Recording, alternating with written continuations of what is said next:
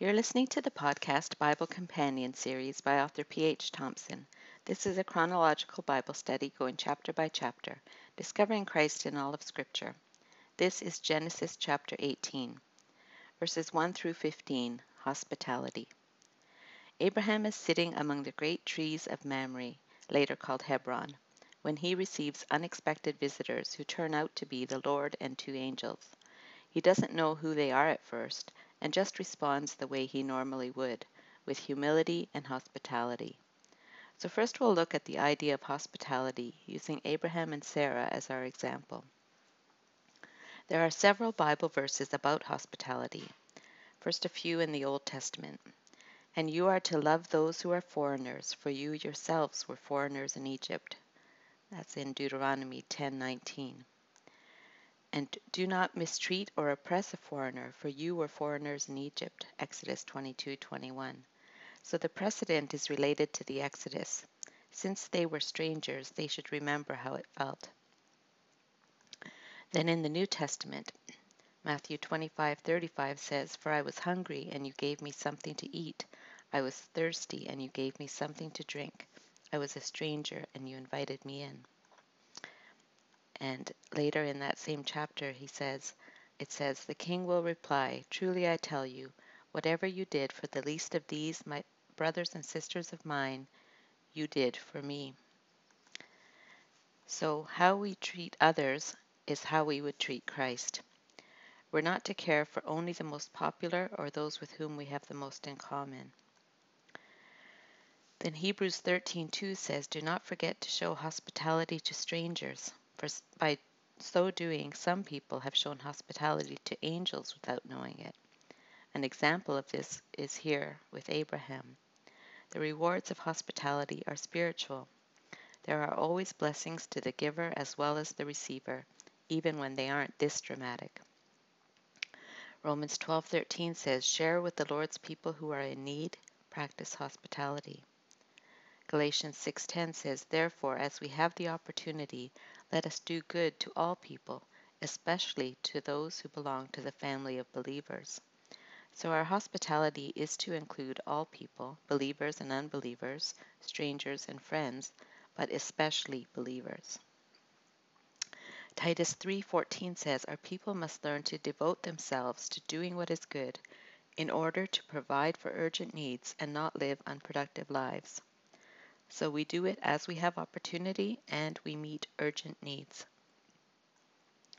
Titus 1:7 and 8 says, Since an overseer manages God's household, he must be blameless, not overbearing, not quick-tempered, not given to drunkenness, not violent, not pursuing dishonest gain. Rather, he must be hospitable, one who loves what is good, who is self-controlled, upright, holy, and disciplined. So it is a characteristic of all believers, but especially those in leadership. 1 Peter 4:9 and 10 says to offer hospitality to one another without grumbling. Each of you should use whatever gift you have received to serve others as faithful stewards of God's grace in its various forms. We need to have the right attitude and avoid grumbling. It's easy to become resentful, like Martha of Bethany, or weary of it. I've been told that I'm not the most fun to be around when I'm preparing for guests. I want things to be perfect, so I get a little stressed. I get like Martha of Bethany and feel like I'm doing all the work and everyone else is sitting around. It is a gift given by God, and it is to be used to build up fellow believers. The idea of stewardship is that we are entrusted with something that belongs to someone else, and we need to use it wisely as someone who must give an account. In this case, we are stewards of our homes and finances. Galatians 6:9 says, Let us not become weary in doing good, for at the proper time we will reap a harvest if we do not give up.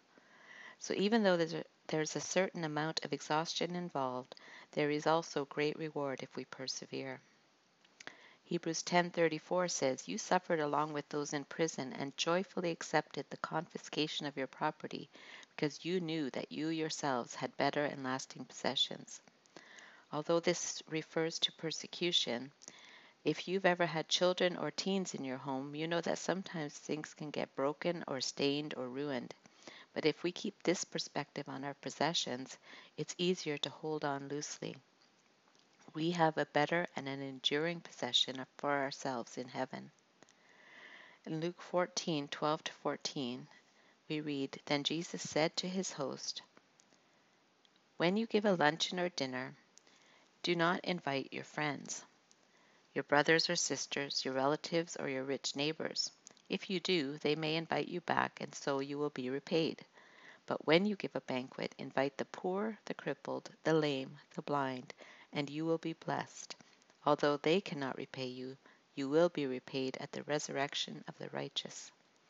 So this is Jesus explaining the difference between entertaining and hospitality without using those words.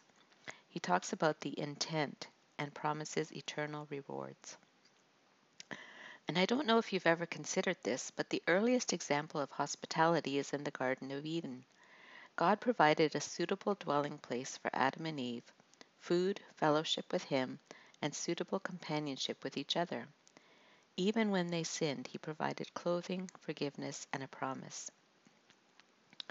Other biblical examples of hospitality include Abigail, who brought a feast for David's men, the Shunammite woman and her husband, who would regularly provide meals and a guest room for the prophet Elisha whenever he passed by, Mary and Martha of Bethany, who often hosted Jesus and the disciples, Lydia, who housed and provided for Paul, Barnabas, Luke, Silas, and Judas, and Philemon, who had a guest room set aside for the Apostle Paul.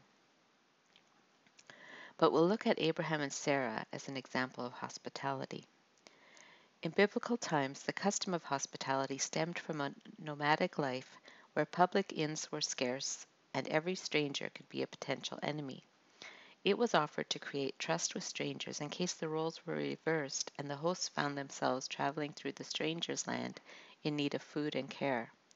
Guests were treated with respect and honor, and their animals were given provisions. Sitting by the door of his tent in the afternoon, Abraham sees 3 strangers draw near.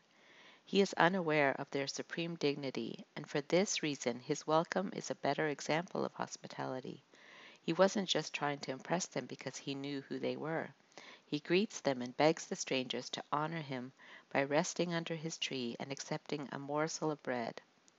But this morsel of bread becomes a huge meal: a tender and good calf, cakes, butter, and milk. There's a quote in a book called Hebrew Ideals in Genesis that says, "A gentleman makes light of favors when he is doing them. He thinks he is receiving an honor when he is conferring a kindness." And in the same book, it also says, "Abraham and Sarah have many servants, but they busy themselves to prepare the meal with their own hands, and when the table is spread under the green tree, he stands to wait on his guests." So Scripture tells us, do not forget to show hospitality to strangers, for by so doing some people have shown hospitality to angels without knowing it. And in this case they were serving the Lord himself as well as 2 angels. So back to that same book, Hebrew Ideals in Genesis, there's another quote that says, "Abraham's is a sweet, stately, noble hospitality. Times and manners change, every age has its etiquette, and East differs from West. But courtesy and loving kindness are the same under all guises. True welcome never consisted in meats and drinks, but in the affection of the heart. Love can make a little gift excel. The sympathy which feels for others' needs, the kindness which is happy in serving, the modesty which says little and does much, the open house and heart and mind, these are the elements of hospitality." So we studied theophanies in chapter 16, so we won't repeat it here, except to point out that this is a clear example of one. Here we see the Lord eating and drinking. He had a mouth to eat with and feet to wash. Did you ever wonder why they ate this meal? It's not that they needed to eat, but covenants were often celebrated with a meal. And they had just done the covenant in chapter 15.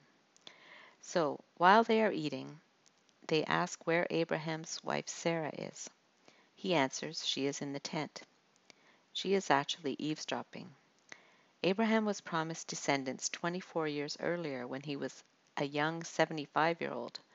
The Lord tells Abraham that a son he has been promised will arrive in a year's time. So finally he has a time frame. Other similar annunciations of upcoming births in the Bible are to Samson's parents in Judges 13, the Shunammite woman in 2 Kings 4, and Zechariah in Luke 1. So Sarah may have wondered why God ordained her barrenness, but the affliction only magnifies God's power. Sarah's response is not of faith, but of disbelief. The news seems too good to be true. Perhaps Abraham had told her what God had said about the child of promise coming through her, but she knew the state of her body, that she was decades past menopause, as she was 89 and Abraham was 99 years old. So she laughed to herself. She didn't say anything out loud, but merely thought, "After I am worn out and my Lord is old, will I now have this pleasure?" Abraham had also laughed at the news, but God knew that behind Abraham's laugh was faith, and behind Sarah's was doubt. God, who hears even our thoughts, asks Abraham, "Why did Sarah laugh and say, 'Will I really have a child now that I am old?'" Busted. But then he adds, "Is anything too hard for the Lord? I will return to you at the appointed time next year, and Sarah will have a son." A son through Sarah was promised in 1716. Here the stranger identifies himself as the Lord, gives a precise time frame for the miracle to occur, and reveals his omniscience. The belief in miracles is easy when you start with an answer to the rhetorical question, "Is anything too hard for the Lord?" Then when you see that everything he has ever promised has come to pass exactly as he said it, it removes all doubt. When it's hard to trust God, remember who God is. He created the universe out of nothing and raised Christ from the dead. And are our circumstances more insurmountable? But even though Sarah had just been shown that God knew her thoughts, she was afraid and lied. She said, "I did not laugh." One sin often leads to another. But God doesn't let her get away with it. But because he loves her, he rebukes her. They both knew the truth. So he says, "Yes, you did laugh." Verses 16 through 33, Abraham pleads for Sodom. Abraham may have clued in at this point that these were no ordinary men. As they get up to leave, he accompanies them part way. The Lord contemplates sharing his plans with Abraham. He says aloud, either to himself or to the angels, "Shall I hide from Abraham what I am about to do?" He didn't share this information as if Abraham could talk him out of it, but because it would certainly occur, and Abraham had relatives who would be impacted. Then we see God's assessment of Abraham's future. Abraham will surely become a great and powerful nation, and all nations on earth will be blessed through him. So this emphasized his special role in the plan of God. This was certain, and the reason follows. For I have chosen him, so that he will direct his children and his household after him, to keep the way of the Lord by doing what is right and just, so that the Lord will bring about for Abraham what he had promised him. Again, he identifies himself as the Lord who has chosen Abraham and the one who will bring about what he has promised him: descendants, land, and blessing. There's a correlation between God choosing Abraham, Abraham's obedient life, and the fulfillment of the promises. God showed the confidence he had in Abraham's faithfulness and obedience. This is similar to God's stamp of approval on Job's life. Then the Lord shares his plans and the reason for them. He has heard an outcry against Sodom and Gomorrah that is so great and their sin is so grievous that he has come to personally investigate. He already knows, but this shows us that he always judges fairly. He says, "If not, I will know." We'll see the nature of their sin in the next chapter. So this reminds us of the Tower of Babel when God came down to personally inspect the building project. At this point, the two angels head toward Sodom to investigate on behalf of the Lord, since they are his servants. Abraham remains with the Lord, having understood that God intends to judge these cities because of their sin. They had reached the point of no return. Because his nephew Lot and his family live in Sodom, Abraham appeals to the Lord on their behalf. This is the first intercessory prayer recorded in Scripture. Will you sweep away the righteous with the wicked? This question revealed Abraham's awareness of the mercy of God and the distinction he'd make between the good and the bad. Then he throws out a hypothetical number of righteous people who may be living in the midst of the sinful city, as his nephew Lot was.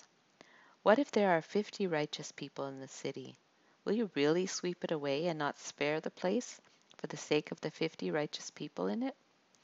Abraham was thinking of his family members. Then Abraham appeals to the character of God.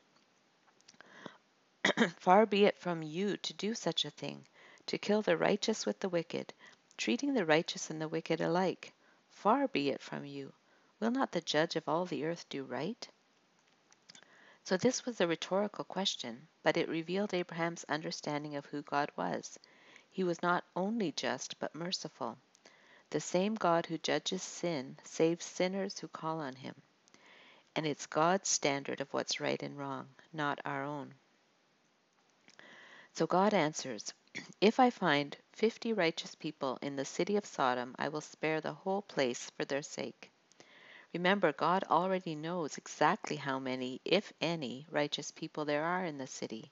But this is from the viewpoint of Abraham, and he prays for God to remember mercy in the midst of judgment.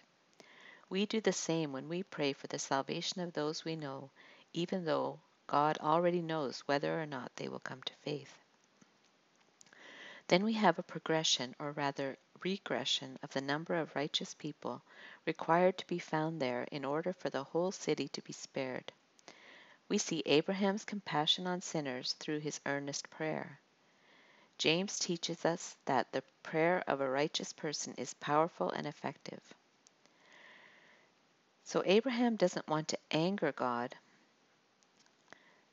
but he does speak boldly, all the while recognizing that he is nothing but dust and ashes, and has dared to speak to the Lord. This is the proper attitude in prayer. We are not presumptuous. We do not dictate to God or bring our shopping list of desires to him, but humbly ask him to be merciful as we know he is. Abraham suggests 50, 45, 40, 30, 20, and finally 10. The fact that Abraham thought to offer such a low number reveals that he knew well how wicked the inhabitants of Sodom were and the ineffectiveness of Lot's influence and witness. And by naming such a low number, he probably had in mind just Lot's immediate family. So God answers, for the sake of 10, I will not destroy it. Consider his great mercy to spare the place for the sake of 10 people, compared to the more than 120,000 Ninevites in Jonah's day. God does have compassion on the lost. Yet for Nineveh they repented and were spared. There is no repentance in Sodom, but God would spare them because of the presence of believers among them, if they could be found. Yet as we'll see, there are not even 10 righteous people in the whole city of Sodom, perhaps only one. So even though the city was not spared, Lot was, and he owed that to Abraham's intercession and the mercy of God. The important thing to notice was that Abraham was not appealing to God to spare the city for the sake of the inhabitants themselves, or because it was a horrendous way to die, or by pleading extenuating circumstances. The only appeal was based on righteousness, the righteousness of God who judges, and for the sake of the righteous who might be among them. So when you consider the wickedness of our own city, how ripe it is for judgment, all we can do is appeal to God for mercy. So if he was willing to spare the cities of Sodom and Gomorrah if even 10 righteous people were found, will he not spare ours for the sake of thousands of believers? Surely the presence of believers has a preserving effect on nations.